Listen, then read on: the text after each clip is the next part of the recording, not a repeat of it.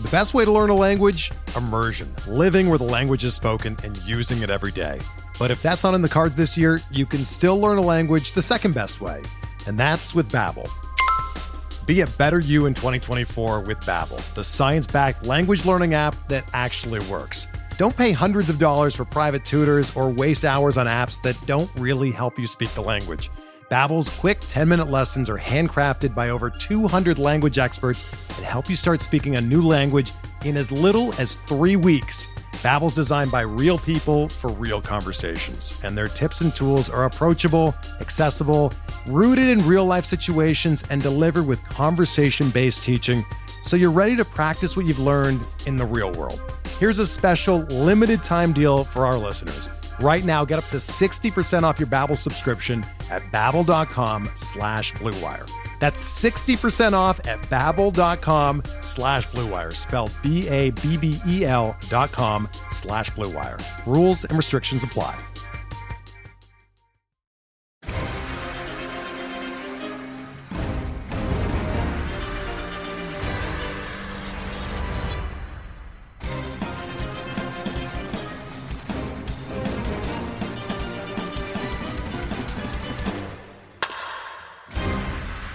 Up. Welcome to episode number 328 of On the Court of the official PitcherList.com podcast. I'm your host, Alex Fast, joined as always by the salutary Nick Pollock. Nick, how you doing? What is happening? Salutary.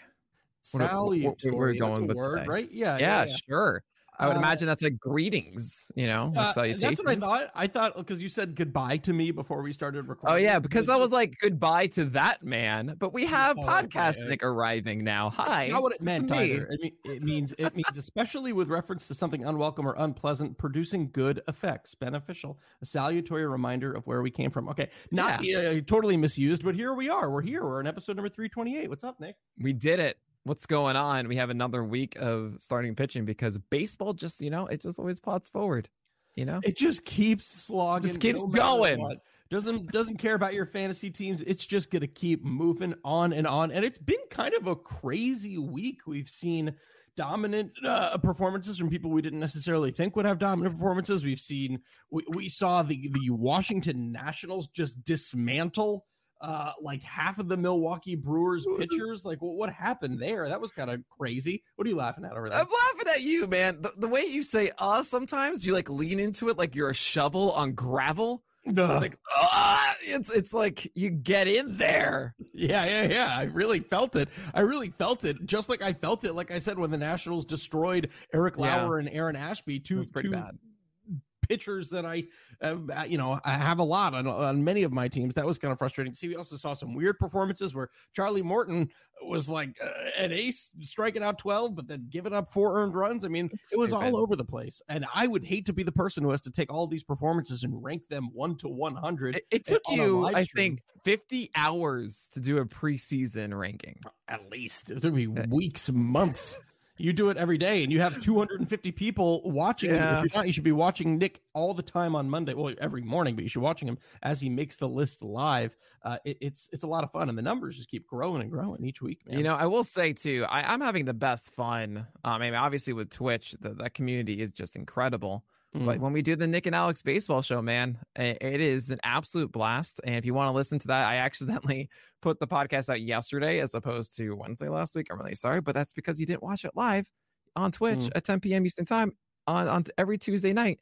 And it's on YouTube the next day. And actually moving forward, make sure you subscribe to the Nick and Alex baseball show podcast feed. It's not going to be on this fantasy feed anymore.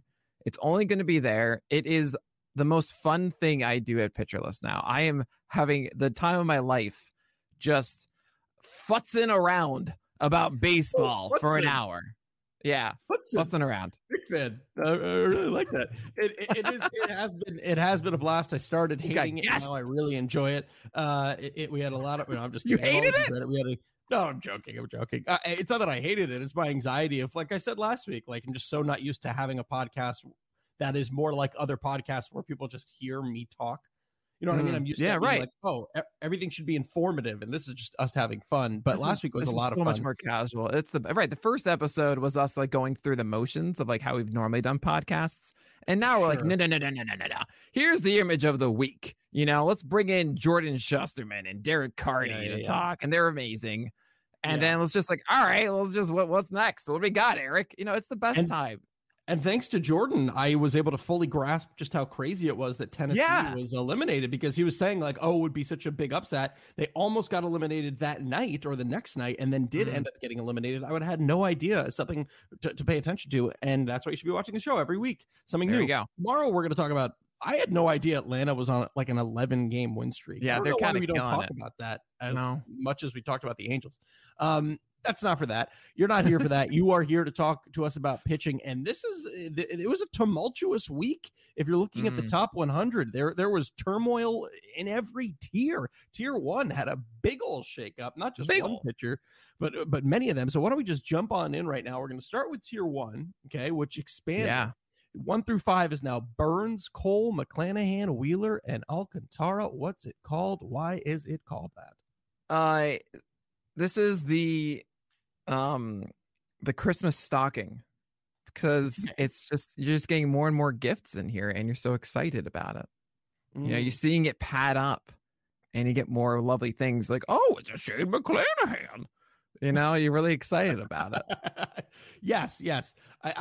Maybe you could call it the 5 nights of Hanukkah, even though there are 8, because every night is just. Well, then it doesn't fit if it's 5 nights fast. Oh, it doesn't fit, but you can make a Strasburg pun in a way that Strasburg's name doesn't even sound and have the. Why are you bringing that? That's a stray. That is not. You know how many texts I got about that from people? You know how many texts? How many texts do you think I got? Wait, like seriously? People actually texted you about how many texts do you think I got about that? 1. Yeah, 1. But still, okay. 1 more than I ever would have gotten. What was it? Who was it? Fast. I don't reveal my sources. Wow, unbelievable. I don't reveal my sources. I mean, all of these guys have been killed. Sandy Alcantara, I mean, like, I know I can't let you just literally gush about him every single podcast, but he really has been a man possessed these past couple of weeks. So I guess rather than talk about him, why don't we talk a little bit more about another guy who had a huge love affair with in Zach Wheeler, coming off a great performance against Arizona, 6 innings pitched, no walks, no earned runs, just 2 hits, 8 Ks, picked up 7 whiffs on that 4-seamer in the last start. Overall, 30.6% CSW, top 25 in CSW so far this year. What have you been seeing out of him recently that said, you know what, it's time to bring him to tier 1? Well, I do want to talk about the 3 in tandem a little, just because it's a decision of like, which one do you put up ahead of the other? You know, I'm introducing all of them into tier 1. And if you go to Shane McClanahan's pitcher list page, it's just all red. It's just, the whole thing is just unreal. All those bars are all the way at the top. The cool thing about him is that the 4-seamer is now getting whiffs this year, 16% swing strike rate as opposed to 10% in 2021. And the hard contact on McClanahan's 4-seamer went from 41%, which was my biggest fear entering this year, because it rhymes, it's true, now down to 26%. And that's huge for him. And you can also thank the changeup getting involved here. I mean, 21% usage as opposed to 8%. It's been a phenomenal pitch. Just a 150 batting average allowed, while increasing its O swing to 42% from 29%. So it's not just, it's Shane McClanahan from last year doing the same thing and just getting more time. There is significant change here in how he's approaching batters.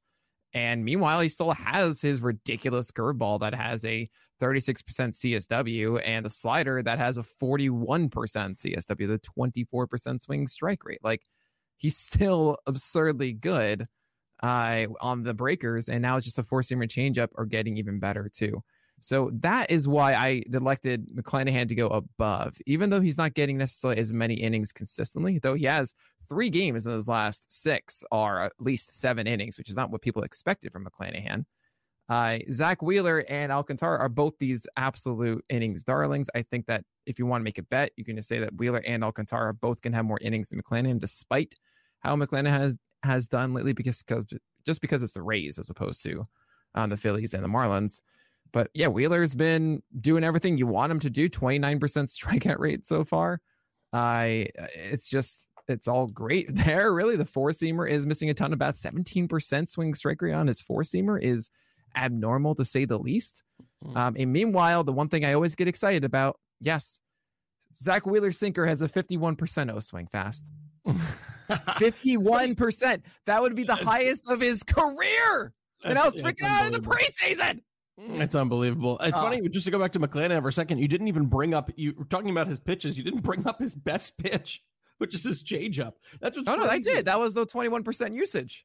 Oh, I thought you were saying, because I heard you say his curveball and his slider, but I was just looking at the WOBA and the changeup at 133, and it's just like, oh my God, this man is just a man possessed right now. Right. It's absolutely, I love it. You love it. And then you have Alcantara with 2 9-inning starts with 0 earned runs. The one's not a complete game shutout because of 3 unearned, but 2 of them in 4 games is just downright stupid. Yeah. And I love these guys. I really do. They're my boys. You know that meme of like the I don't know, the Spider-Man villains being like me and the boys hanging out. Yeah. Like Starman. That's how I feel with Alcantara, Wheeler, McClanahan, and Nick. All right, I like that. Let's move on to tier 2. We're looking at 6 through 10. Justin Verlander, Joe Musgrove, Kevin Gausman, Carlos Rodon, and Alek Manoah. What's it called, and why is it called that? I had something that I feel like it's kind of lame, so I don't want to do that. When has that ever stopped you in the past? Well, you're not going to think it applies, is what I'm saying. Well, let's hear it. I've got it. Okay. Wait. Yeah. I'm going to say this is time. Oh man, I don't know the name of it, but it's the Travel Through Time Power Rangers. Okay. Okay. Because it's another set of 5 that isn't as good as the other set of 5, which is the Bizarro world. Yeah. It's like the I don't know, nth season of Power Rangers. We're like, no, Power Rangers are still relevant. And I'm like, no. Sure. Crew were better than the second. Yeah. These youngins don't know what they were missing out on. I hear you. The Bizarro World Power Rangers. I can think that. The first person I wanted to hit on in this Bizarro World Power Rangers is, because he keeps saying it over and over again. Is my version of the Pink Power Ranger, someone that I guess you fall in love with as a child, and then you kind of grow up and you're like, all right. And that's Kevin Gausman. It seems like he's been a bit more human since it's very funny. I took all the data from when he walked his first batter on May 7th. So before he had walked anyone, he had 31 2/3 innings pitched, which is insane. A 34% K rate, sub 1 FIP, sub 1 whip. And then now here we are 39 innings after he walked his first batter, and his K rate's down to 21% in about 40 innings. Walk rate up to 6. ERA still very good at 3, but the whip at 1.36. Last week, it was kind of bizarre to see him throw a little bit more sliders. He threw 15 a couple starts ago. He threw 18, ended up using a slider about 20% of the time. But there's something wonky, too, about that four-seamer. He brought it more down and glove side as opposed to elevating it, which you would know if you checked out the pitcher list player pages, because there's a lot of great information there. What are you thinking about Kevin Gausman? I think he's still really good. And this is one of those moments of, all right, it's not all clicking for him. When we think about a starter in the majors, we like this idea that, if they're great, they're always great. And no, that's generally not how it is. I think I heard once that every pitcher in the majors has, across their full season, 25 of their starts, or 25% are elite, 25% are bad, and then there's 50% in the middle. And the 50% is what makes or breaks a great pitcher or not, right? Defines them through the year. And what's really important is that 25% at the bottom, when they're not at their best, how bad is it?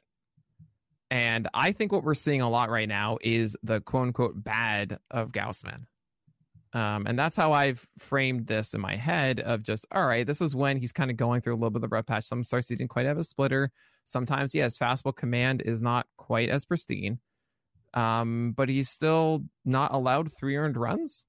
And that's pretty dang cool. Oh, sorry, not allowed more than 3 earned runs, I should say. Yeah. He had that start against the Twins. That was 10 base runners in 3.2 innings. Understood. But I think that Kevin Gausman is still someone that is going to compete for 6+ innings on the heavy majority of starts and get you wins. And the strikeout rate should be above 25%, I think, moving forward, with still a fastball and splitter that aren't, completely gone. And, he hasn't been at its peak, but they're still very good.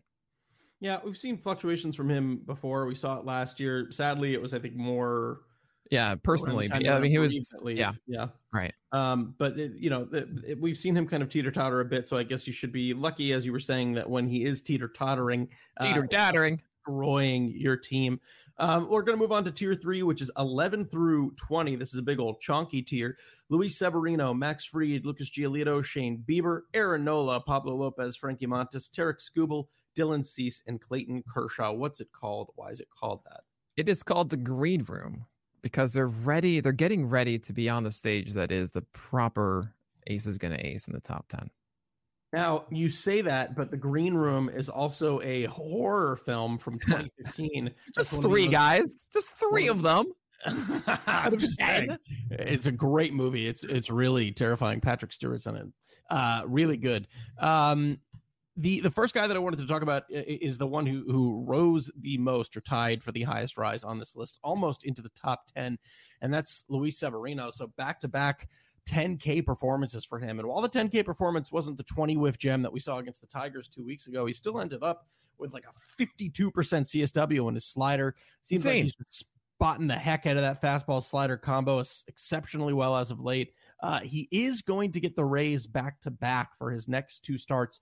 That is the one team that has hit him a little bit hard aside from the Baltimore Orioles. Are you a little bit concerned about those Rays starts, or do you think his fastball slider command is good enough to get away with him? No, the Tampa Bay Rays are 21st in WRC plus across the last 2 weeks at 94. I'm not too concerned about the Rays, considering 2 straight 10 strikeout outings, 52% CSW in the slider last start, and then 58% in that start for Severino against the Tigers. It's great. This is what I've been waiting for. I've been sitting back, being like, all right, he's got the velocity, and I think over time the slider is going to show up again, and bam, there it is, and it's dope. The changeup actually came alive in that last start too, which I really like to see. About 38% CSW across 23% usage for Severino, and before we threw 11 of them in that 92 pitch start against the Tigers, right? So seeing that in the zone a lot more, being effective, pairing up with that slider, and then just pounding with fastballs, like this is a guy possessed. It's still interesting. I'm chasing that Toronto Blue Jays start that he had, where he had 3 separate breaking balls, and he still has that cutter kind of, but it's not quite doing the things you want it to. But man, he had 3 velocity bands of breakers, and it was so glorious. We haven't seen that quite return for Severino. Still, this is amazing. And I look at everybody here in this third tier, and I don't quite see a guy that is truly acting like a top 10 guy that really is pushing it, right? Outside of Severino. Everyone else has some question marks. You can make an argument for Shane Bieber, but it's 90 to 91. Velocity 90.3. Now he has the cores. I'm actually kind of concerned about that, considering the hyper reliance on the slider. Aaron Nola is looking cool-ish. It's every other start, though. By the way, right now, you're taking me away from Sandy Alcantara versus Aaron Nola, and I cannot hate you more as you schedule this at 7 instead of 9 p.m. But whatever, it's fine, Fast. I'm not paying attention to that. Why would I ever watch that start? What's your case against Pablo Lopez for top 10? I think people Pablo Lopez, I didn't know how the wrist affected him. And also he hasn't actually been at the top level the past couple of weeks. It's been a little more fluctuating. Yeah. Right. So it's not quite there. Giolito's getting the whiffs, but he's allowing hard contact, and he's been actually not having good ratios despite getting 16 whiffs on a given game. I think that should reverse. That's why he didn't really move him much down, but still okay. And Max Fried is good, but he's not like, hey, I'm going to hint at a 30% strikeout rate and just go 7 innings with 10 Ks like Severino just did, right? Sure. So there are questions across all of these. And Severino to me is the one that's like, no, I'm primed to get my AGA label. Okay.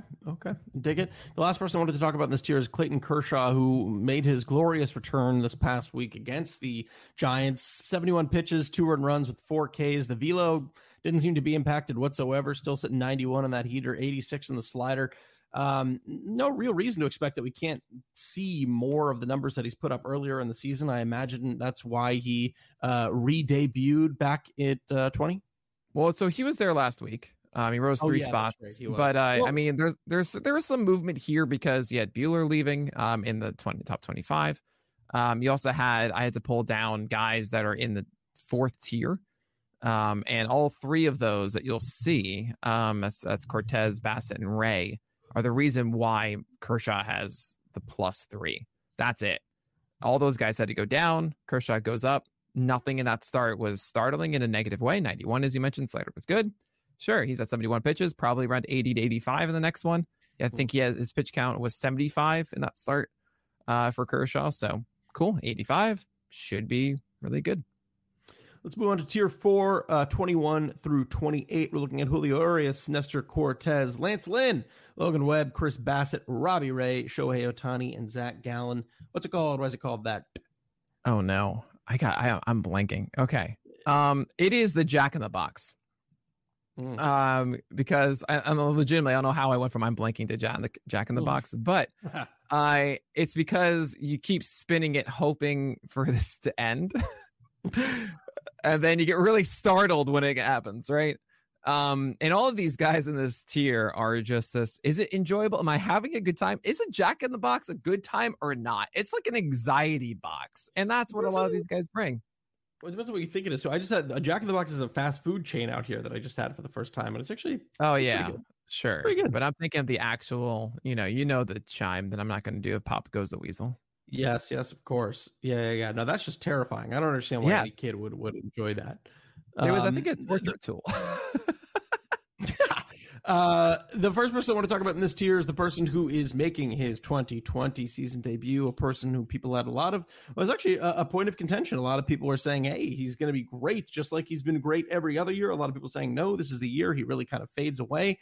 You debut him at 23, and that's Lance Lynn. Walk us through the logic about why he is debuting behind Nestor Cortez, but ahead of Logan Webb.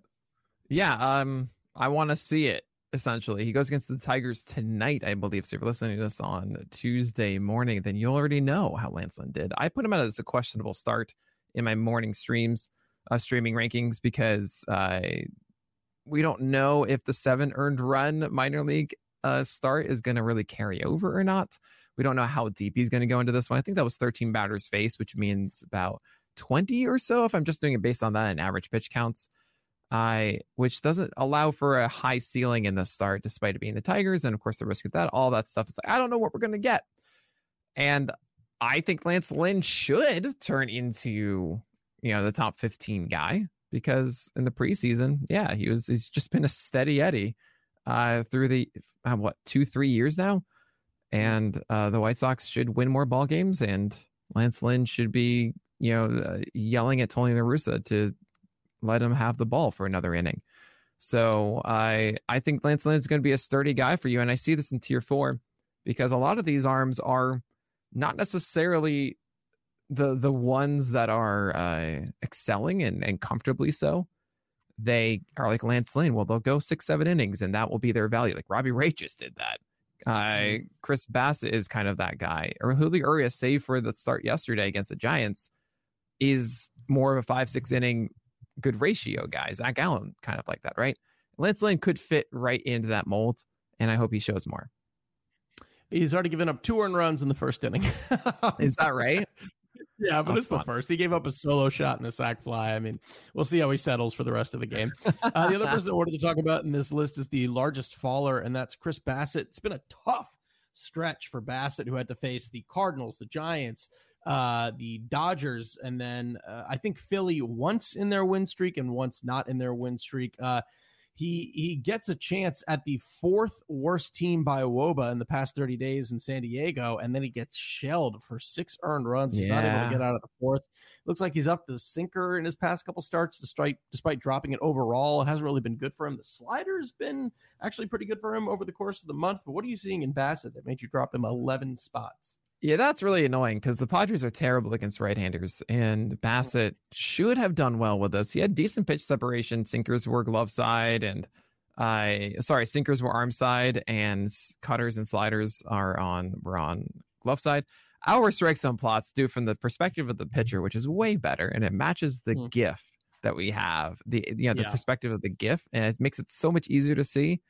Also, it's just kind of my angle always when I watch games. So but now I'm used to like, I got to redo my whole brain because I taught myself savants. Anyway, hi. Sinkers should be better. This was only 17% CSW. This was a pitch that over the years, when I talked about Bassitt, it was just the sinker finds a way. The sinker finds a way to get called strikes. It just constantly does that. Only 4 called strikes in this is abnormal. I don't think it's something that's going to stick for Bassitt. And I see a workhorse. I see a guy that should be going 180 plus innings this year for the Mets, a winning team. And that increased slider and cutter usage all of a sudden makes him a legitimate 25% strikeout threat. As someone who's always held a low whip and a low ERA, it's been a rough stretch. As you mentioned, tough teams have been faced. This was really the only one where I go, oh man, really? That's disappointing, because he had 15 strikeouts across his last 2 starts with just 4 earned runs total. And I'm upset about it. I drop him down because, yeah, all right, the other ones are a little bit more comfortable right now. I still think Bassitt's really good, though. And I think a lot of people would have lowered him further than 25. We see the -11, but that's just more like, okay, the pendulum has swung a little bit. I need to pull it down, but it's still higher than I think a lot of people would. One more person I wanted to talk about in this tier because of an interesting pitching bot post that I saw on Twitter was about Robbie Ray and how much he's getting negatively impacted by blow-up innings. No pitcher has a larger difference in the rate of runs allowed between their worst inning and the rest of the game, which is pretty remarkable. Which is pretty much just to say that most pitchers are going to have an inning, of course, where they give up runs. They're pitchers; they give up runs every once in a while. What? Even if it isn't a blow-up inning per se. But then there's Robbie Ray, who when he has a blow-up inning, it is a noticeable blow-up inning. That is, it just seems to be happening pretty frequently, except for as of late. What do you do anything with that information, or because that in a points league, I don't think it matters so much because it's going to, reflect the start is going to be better reflected in my opinion. But in a ratios league, that one bad inning just blows up your whip in ERA. Yeah, I don't know how much I believe in the whole one bad inning thing. Sure, it's happening to him right now, but sometimes it's just bad luck. Sometimes you can say it's an overcorrection from last year, which carried a 90% left on base rate, right? So I'm not really going to lean on that and say, well, that's just always the destiny of Robbie Ray. And it's actually very interesting is that on Sunday and on Monday this past week, Robbie Ray said, you know what? I'm going to throw sinkers. And I go, what are you doing? Because I thought he was turning a corner with his 4-seamer and his slider before that, and it just wasn't going his way. But he starts introducing a sinker. The first game was 26% usage. It was 48% sinkers in that game against Boston. What happened? 7 innings, 0 earned runs, 3 hits, 1 walk, but only 4 Ks. And I don't know if I buy into this. It's to me personally, I don't want Robbie Ray to be low ERA, low whip, low strikeout guy. Right? You're not going to get whiffs. Only 7 whiffs on 93 pitches. This is a guy that has carried a 16% swing strike rate, 7th in the majors among all starters. And now he's throwing a sinker and he's not getting whiffs. I'm like, wait, no, that's not the Robbie Ray I want. So I've dropped him down into that section where it's like lower strikeouts, but better ratios for now, because he just worked with this. I don't think this is going to go away now. You just did well for 7 innings. I'm a little scared because it shouldn't. there's like something really funny to me to think about how didn't Robbie Ray won the Cy Young last year? Yeah, he's tinkering in June. It just kind of cracks me up that there could legitimately be a chance that in 15 years we could be like, who is the guy with the 4.03 career ERA who won that Cy Young? You know what I mean? Who's the guy that went from a 6.62 ERA to a 2.84 to a high 4 ERA? It's just kind of crazy to me. It's just bananas. Yeah. All right, moving on to tier 5, all green. Like to see all green. This is 29 through 33, all rising up. Yu Darvish, Luis Castillo, Kyle Wright, Jose Barrios, and Sean Manaea. What's it called? Why is it called that? I'm going to call it the lunch meat tier because you don't know what you're going to get. Nope. You've used it before. I've done lunch meat. Yep. I've done Walmart DVDs. Oh, I don't know. I don't remember Walmart DVDs. Oh, I do. That's one of my favorite. That's a classic fast. Okay. You can change it to. Is it like a hodgepodge? No. Just. All right, go ahead. I had a great one for you, but go ahead. See if you can. I'm gonna go with the tarot cards. The tarot cards. Where the tarot cards. The what? Tarot. Tarot. Nick. Tarot. Nick, my friend. Hold on. Nick, please. You think TAROT? No, I don't, Bass. Why would I ever think that? Nick, like rhymes with carrot? How many conversations have you had with people? Never, Fast. Nick. Never. How often do you interact with those cards in real life? The tarot. Oh my gosh. Oh, that's really good. That might be better than waterboarding from last week. Tarot. The fact that I'm not going to edit that out is how much I love this community. And what I do for all of you is, you know, I'm sure you've done things that are maybe embarrassing in your time every day. Yeah, and I won't hide my flaws. So yeah, the tarot cards is what I said initially. I don't know what you're saying. As you play the game and don't know what's going to come. So there you go, the tarot cards, Fast. Great. Let's move on to my favorite tarot card, which is Kyle Wright. The biggest flaw to Kyle Wright's game so far this year has definitely been the 9% walk rate, which is 126th worst in baseball. He went up against the Diamondbacks a little bit over a week ago, who have the third best walk rate in baseball. He gave up 5 walks. People can dunk on the Cubs all they want, but their offense has been top 10 by WOBA in the last 30 days, also top 3 in terms of walk rate. There's got to be a little concern that this is kind of like a sneaky trap start for Kyle Wright. Oh, thank God you said his name again. Yeah, Kyle Wright to me is the number one sell high. Okay. Because Kyle Wright's his command is not nearly as good as it was in April. And actually the last two starts ago, I thought, oh, that curveball is actually doing what's supposed to do, which is land knee high glove side. That's what you want to see from the curveball. You want to see underneath that too. You want him to be playing like a splash of paint on the outside edge. And it hasn't been consistently. He's gotten through it. And maybe you can make the case that Kyle Wright, even when he doesn't have his best, is good enough to get through it. I generally find myself, when I say that, they blow up. And look at Logan Gilbert earlier this year. I didn't think he had his best stuff and he was doing well. And then it hasn't been as smooth the past month. This is generally how this works. And I think Kyle Wright right now is a really good sell high, considering that he hasn't looked as good as he did in early April. Yep, I'm with you.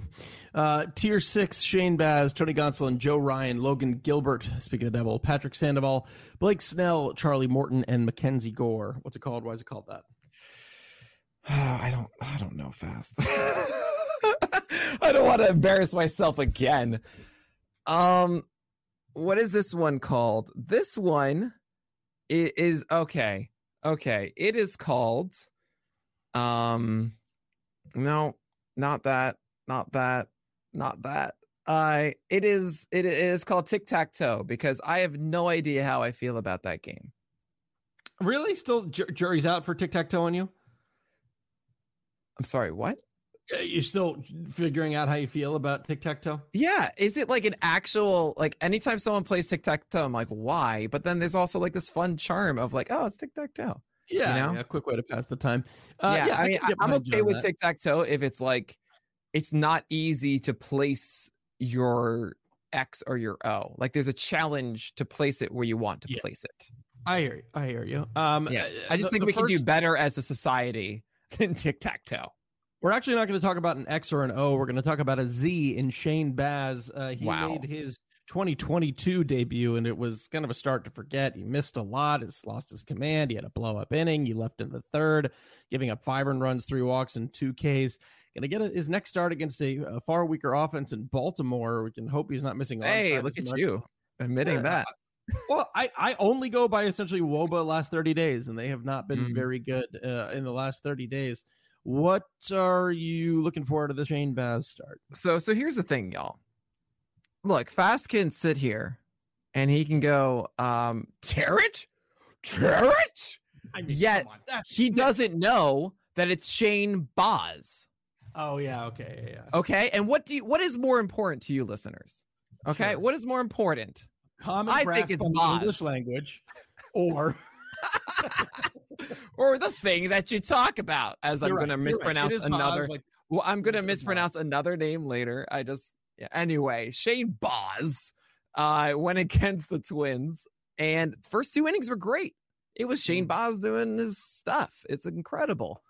And the 3rd inning comes around. He gets an out. Then he allows a flare single. And what followed was him throwing from the stretch for the first time. And Baz is now opening up too quickly with his shoulder, which means that all of his fastballs and everything is going arm side and up too much and missing the zone. So he walks 2 and then allows a grand slam up to all people, Luis Arraez. Yeah.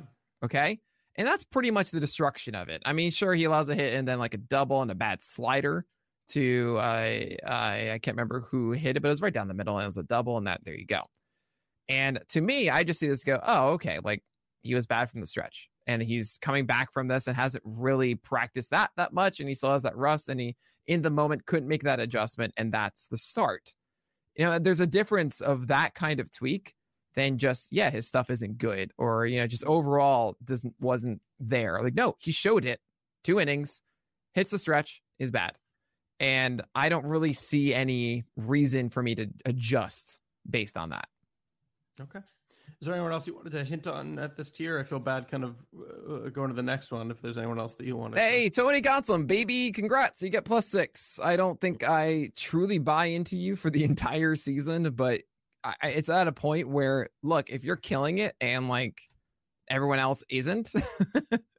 All right, Tony Gonsolin, congrats. You're here. I still have my question marks about his fastball velocity and how consistent the slider is, but he's doing it. So cool. All right. Tier 7, 42 through 50.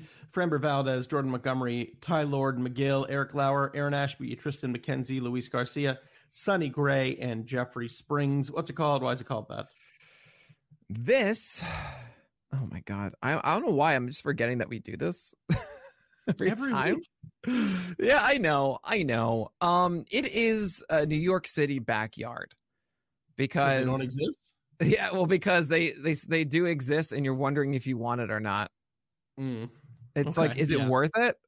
Yeah. Because people don't think about all the rats. Like when you get the New York City backyard, you're like dealing with like rats a lot of the time. I mean, it's often like the upkeep is so difficult. We can't spend the money to have like an actual gardener and a landscaper and everything. And it's just like, all right, I guess here are some twigs and some leaves that I haven't like raked, and it's bad. I can get behind that. The first person I wanted to talk about in this tier is Jordan Montgomery and what to do with him. Because on the one hand, you got that sexy 2.7 ERA. You're pairing it with a spicy 0.98 whip. On the other hand, he's giving you 5 strikeouts a game. Like literally, he has not had a start where he has given you more than 5 strikeouts. 2.54 BABIP sticks out like a sore thumb. I mean, not for nothing. I think it's kind of crazy that he only has 2 wins. I mean, that's kind of neither here nor there. But when you're on a team that's one of the 2 teams with 40 wins, you'd think you have more than 2. So we have the swinging strike rate at 14%, but we have a K rate at 19. Where does this seesaw land, right? Because, his changeup, which has usually been a pretty good put away pitch for him right now, is not doing well in 2 strike counts. Yeah, there you go. Put away rate, baby. Yeah, 19.7% put away rate is like slightly above average, which is so weird for having a 15% swing strike rate. And what I think happens, he's really good at using it ahead in counts. And so guys are like, oh, cool, you have bad cutters and sinkers, so we're going to try and be aggressive on those. But then you throw secondary stuff early, and then like, oh, cool, now we're ready for this. And it's just like, oh, but please, can you, here's a curveball. And they go, falls into the dirt, and like, oh, you didn't want that. And it's just, oh, okay. All right. It's incredibly frustrating to watch. I've said this multiple times. Jordan Montgomery, to me, is one of the most boring pitchers to watch. And I feel so bad saying that, but you watch him and it's laborious. It is, none of his pitches are electric or like sexy, and he bounces stuff, and like it's just he comes in at 92.5. The stuff, you sometimes get whiffs and you're like, oh, I guess that earned a whiff.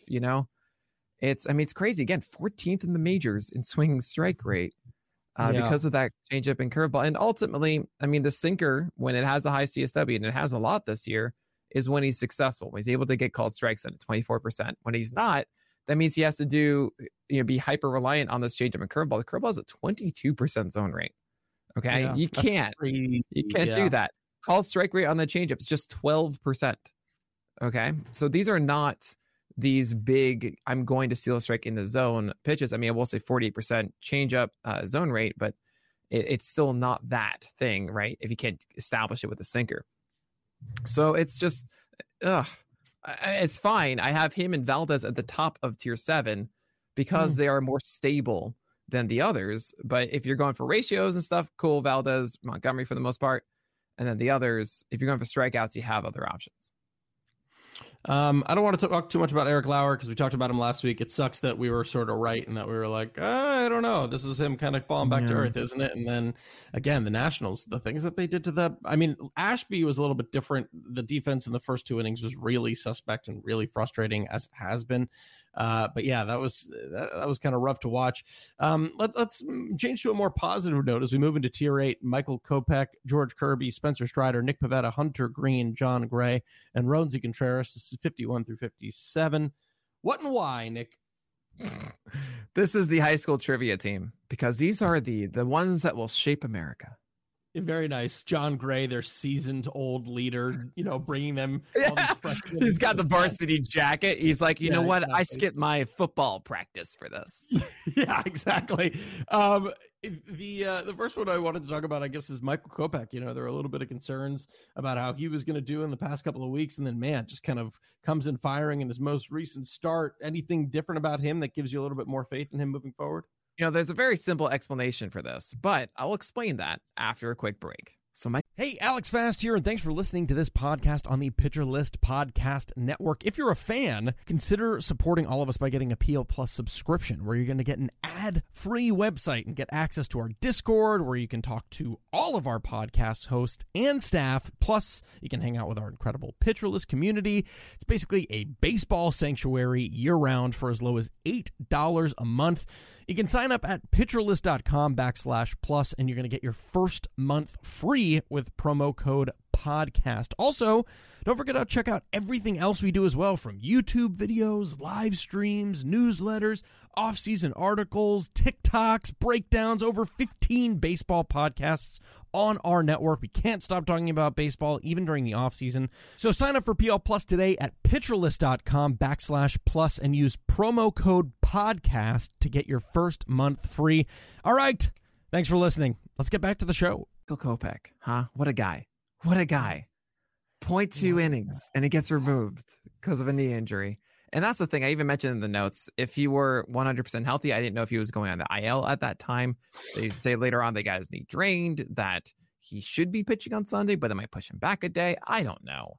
And is he going to be okay at the end of it? What a weird, tumultuous season for Kopech. When he's just been consistently pitching, he's been actually really good. But then they rested him for a while because he thought he pitched better after that. And then he didn't do well doing, but then he did really well after that. And then now the knee thing.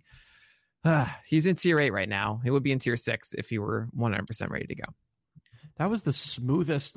Nick, I thought you were just talking to me. I didn't even know we were back from break. You just really ramped up into that one. Caught me off guard.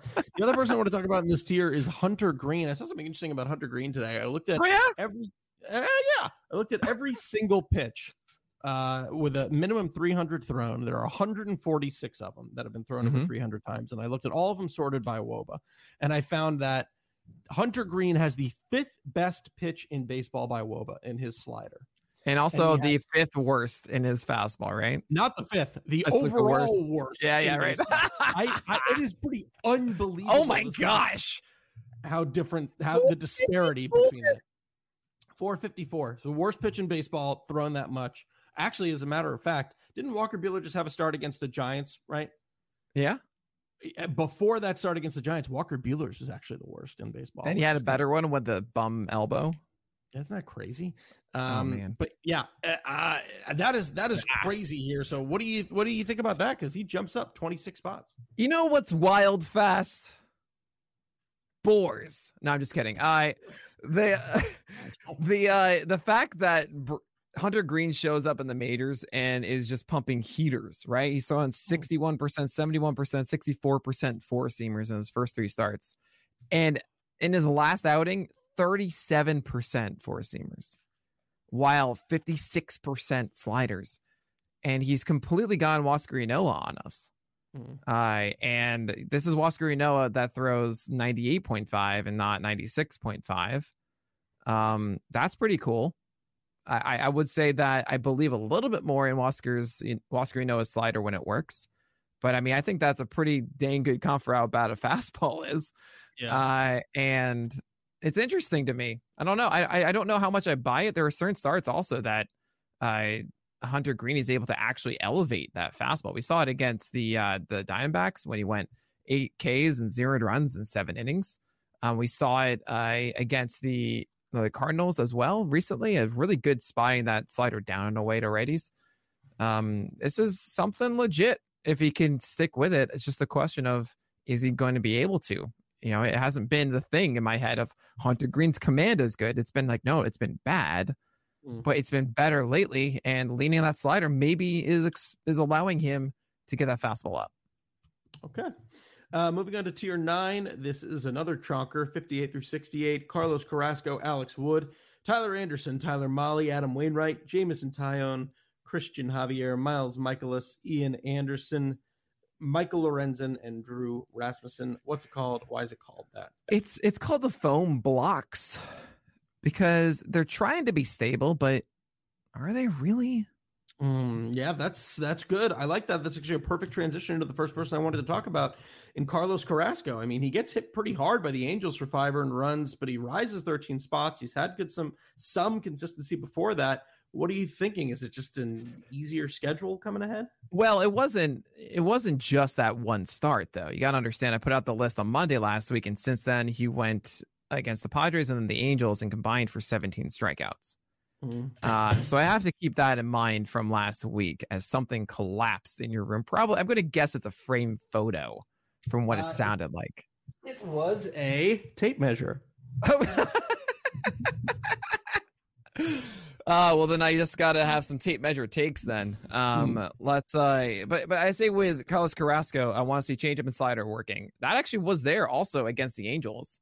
It's just that the fastball got hit in this one, and really the sinker a bit more. He had also like a couple random ones, but it's like, all right, this one just didn't go his way. I think I BABIP'd a little. Carlos Carrasco is still good. I think a lot of people are really in on a Carrasco. 3.93 ERA, 123 WHIP, 24% K rate. Honestly, that sounds right for the full year. Hovering a 4 ERA, sure. Not an excellent WHIP. Strikeout rate that's going to be close to 25% at best. And that's kind of weird in a 12-teamer. I mean, it really plays for a 15-teamer. Absolutely. I get that. 12, it's a little closer of, you don't want, I mean, I'll put it this way. You don't want an average staff in fantasy baseball. An average staff that he fits in. But for you to win your league, you generally don't want Carrasco as your last guy. You want someone that's just like good all the way through, right? Sure. And so that's kind of it's why I haven't really been so in on Carrasco this season. I don't know what we're gonna get the rest of the way. It might just be this, and that's okay, I guess. But you kind of always should be searching and hoping to hit on something else.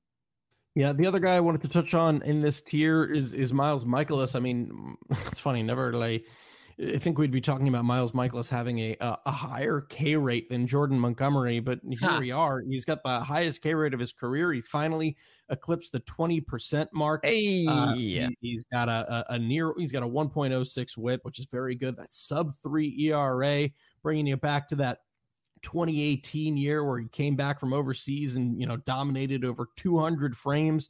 It's been pretty good.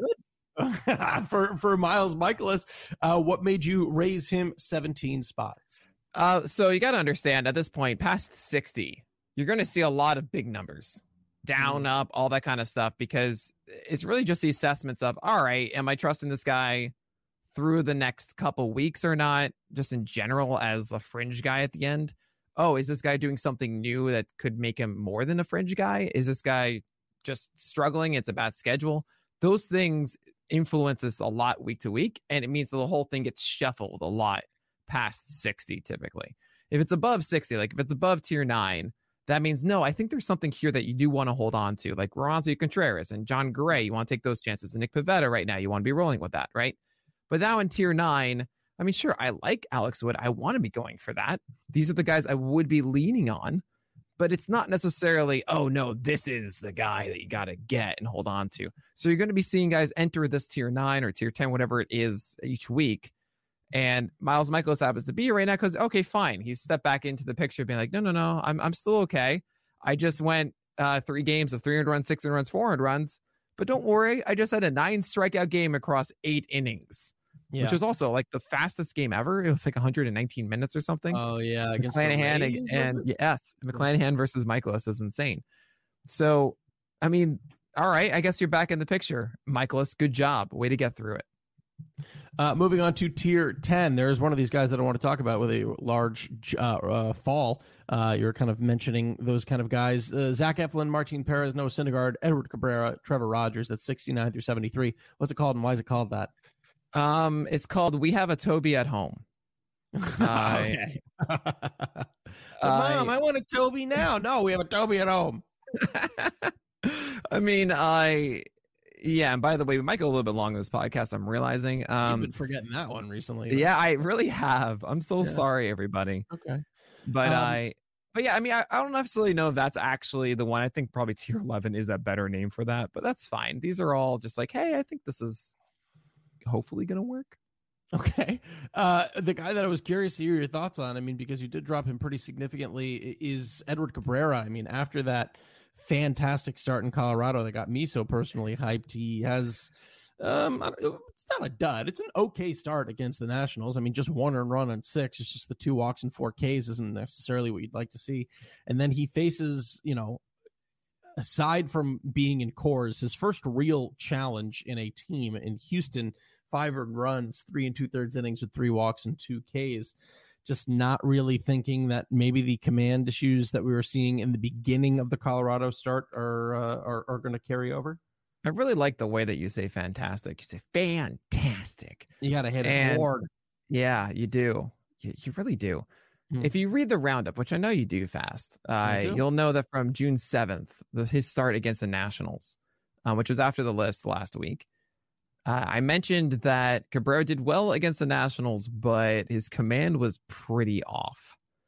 And I was worried about the Astros start coming up. And what do you know? The same issues were there.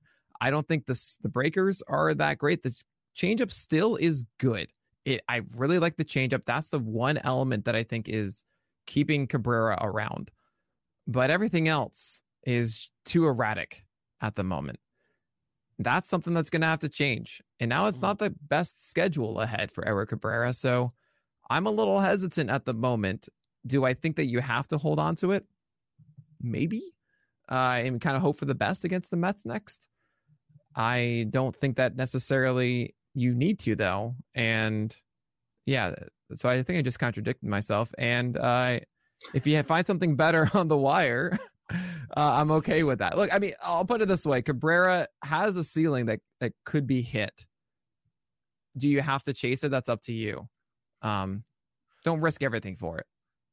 Okay. Tier 11, you just mentioned him: Merrill Kelly, Cal Quantrill, Paul Blackburn, Taijuan Walker, Graham Ashcraft, Brady Singer, Marco Gonzalez, and Alex Faedo. What's it called and why is it called that? It's called peanut butter. Because sometimes you don't have dinner and you're just like, all right, I'm just going to eat a lot of peanut butter. Nick, that's so sad. I don't do that. Don't worry. Okay. It made me my life very sad. Oh, my life fast. You're just like, you know what? All right, I've got a giant spoon. Let's just go at it. I need something to eat right now. There is, so talk to me a little bit. I mean, Cal Quantrill and Paul Blackburn are back to back here. Talk me through what, that thought process about what made Cal Quantrill just a little bit higher than Paul Blackburn. He has not had a start, I think, over 300 runs this year, Cal Quantrill. It's like he's the PQS champion at the moment, Cal Quantrill. He is back to being so Cal despite not being part of the Padres anymore. Which is one of the funniest jokes I have ever made. Fast. Okay. So Taijuan Walker, he comes back. He pitched last week. He's pitched for the past couple of weeks, but he hasn't been on the list. And then he has this fantastic 10K performance against the Angels. There it is again. Fantastic. What did you see there that you said, you know what? Not only am I going to jump him up on this list, I'm actually going to put him in tier 11. He's not even going to be in the back 80s. He's going to be in tier 11. He's going to be in the 70s. Yeah. He just had the best start I've seen from him in a very long time. Taijuan Walker was sitting 94.6, I believe, on that fastball with amazing sliders and elevating the four seam, not just like getting in the zone, like up and then splitters down. 9 whiffs on that splitter in 31 thrown, 45% CSW, and the slider found strikes. I mean, this is everything I've always wanted from Taijuan Walker in a start against the Angels. So I'm not saying that's going to stick. I still am skeptical that it will, but this is the start I've been waiting for a long time. Now it's like, okay, Taijuan, I see you, do it again, right? So right now it's just an exception. I want to see more. What was my theory a couple weeks ago about 4-seamers and cutters? The cutters mess you up. How many cutters did he throw yesterday? 0. How well did he do? Great. It's just crazy to me. I'm telling you, man, I really wonder because he brought back the cutter, the 4-seamer. Oh yeah, right. Yeah, he even threw the cutter on the 7th too. Yeah. I don't know, man. It's just very curious to me. Wow. So you are the anti New York Yankees because all of them have been throwing cutters, and that's the number 1 rotation in baseball. Yeah, that's true. But all of their 4-seamers or a lot of their 4-seamers have suffered. Does it matter? They're the number 1 rotation in baseball. Wouldn't you want them even better? No, because of the number 1 team in baseball. Better? Why would I risk that by getting rid of the cutter? Yeah, I mean, I'd have to see what the relationship has been with the cutter recently. I think you have a really good idea here. It is funny to see, like, oh wait, they're throwing cutters now. It's working. Already. I'm also not saying Jordan Montgomery's isn't good. Jordan Montgomery's isn't good. Severino's wasn't good. Like, that's not why I'm interested in Severino. Yeah. It's also about, like, it seems like it's a hard thing to get both of. It doesn't seem like it's impossible, but it seems like it's a hard thing to get both of. Yeah. The other person I wanted to talk about in this tier is another guy who, in all, I think, what is this? 7 of his starts this year, yet to give up more than 2 earned runs. He's been able to get you some starts where he's giving you 7 Ks. He's been able to get you some starts where he gives you 2 Ks. Seems like a perfect person for this tier. You just like him because he's your name. Because he has my name. That's Alex Faedo. What are you thinking about Alex Faedo? When he has a slider, he's really good. When he doesn't, it's kind of mediocre, and that's annoying. Also, I will say, listen to his schedule, okay? The Pirates, the Athletics, the Rays, the Guardians, and he finally had a tough outing against the Twins where he let 7 base runners and 5, but still 2 earned runs. And then Pittsburgh. He's had a lovely schedule. Mm-hmm. So it's helped that 292 ERA exists as it is. Alex Faedo is a decent streamer. I think he had the coin flip of if the slider will earn double-digit whiffs or so. I mean, the last start he had 9 whiffs as he was a stream pick of the day, and it worked. He won a Gallows poll on that one. I hope it keeps going, but don't really expect this to be a player that ascends the list quickly. Luckily, he gets the White Sox next. So as a righty, that's good. Yeah, I'm starting him. The next tier that we want to talk about is tier 12. Mitch Keller, Caleb Killian, Andre Palante, Cutter Crawford. These names are some of the last 3 names that I just said are like random name generator names. Yeah, right. Braxton Garrett, Josiah Gray, and Matt Swarmer. What's it called? Why is it called that? It's called the Cave of Wonders because these are all looking sparkly, but if you choose the wrong one, it's just going to turn into lava. Yeah, it's death. That's pretty good. That might be the best one I've done today. Yeah, that is a good one. Okay. I demand more credit from you during this podcast. I can't reward you for the good ones. I gotta constantly keep you on your toes. No! You know what I mean, just like striving for more. Now, check this out. You had a really interesting comp for Andre Palante, which I really dug. He said he reminded you of Kyle Bradish in the last roundup. Also with a little bit of Zach Gallen in terms of his delivery. Kind of struggled in the beginning of his last start against Cincinnati, but settled in pretty well. What are you thinking about him moving forward? I'm just so touched that you read the roundup now, and never have before. Okay. All right. No, actually, I didn't think that Andre Palante was going to make the start. There were a lot of whispers about Steven Matz returning. Then all of a sudden, everyone's like, no, he's not returning. I'm like, wait a second. Then that means he likely starts on Wednesday. Who are they playing? The Pirates. And Palante's got this cutter and this cut fastball that is a little bit harder than Kyle Bradish's. It's also, the delivery, it looks so much like Gallen with the glove down and pushing up with the glove arm and everything. It looks a lot like it initially. He goes a little bit more extreme with the tilt, with his front arm up and the back arm down than Gallen does, but still really, really cool. And it's a good enough slider, and I wonder if there's enough there for him to do better outside of the Pirates. I think that's a solid stream. So he's there. But I mean, all these guys are kind of interesting. I was doing the list with everybody on Twitch. I was like, all right, let me try and find like all of the weird names for the week. Like the weird guys that are getting opportunities right now that I think a lot of fantasy managers, you don't know who they are, right? Like Cutter Crawford, which by the way, guess what he throws? Cutter. He does though.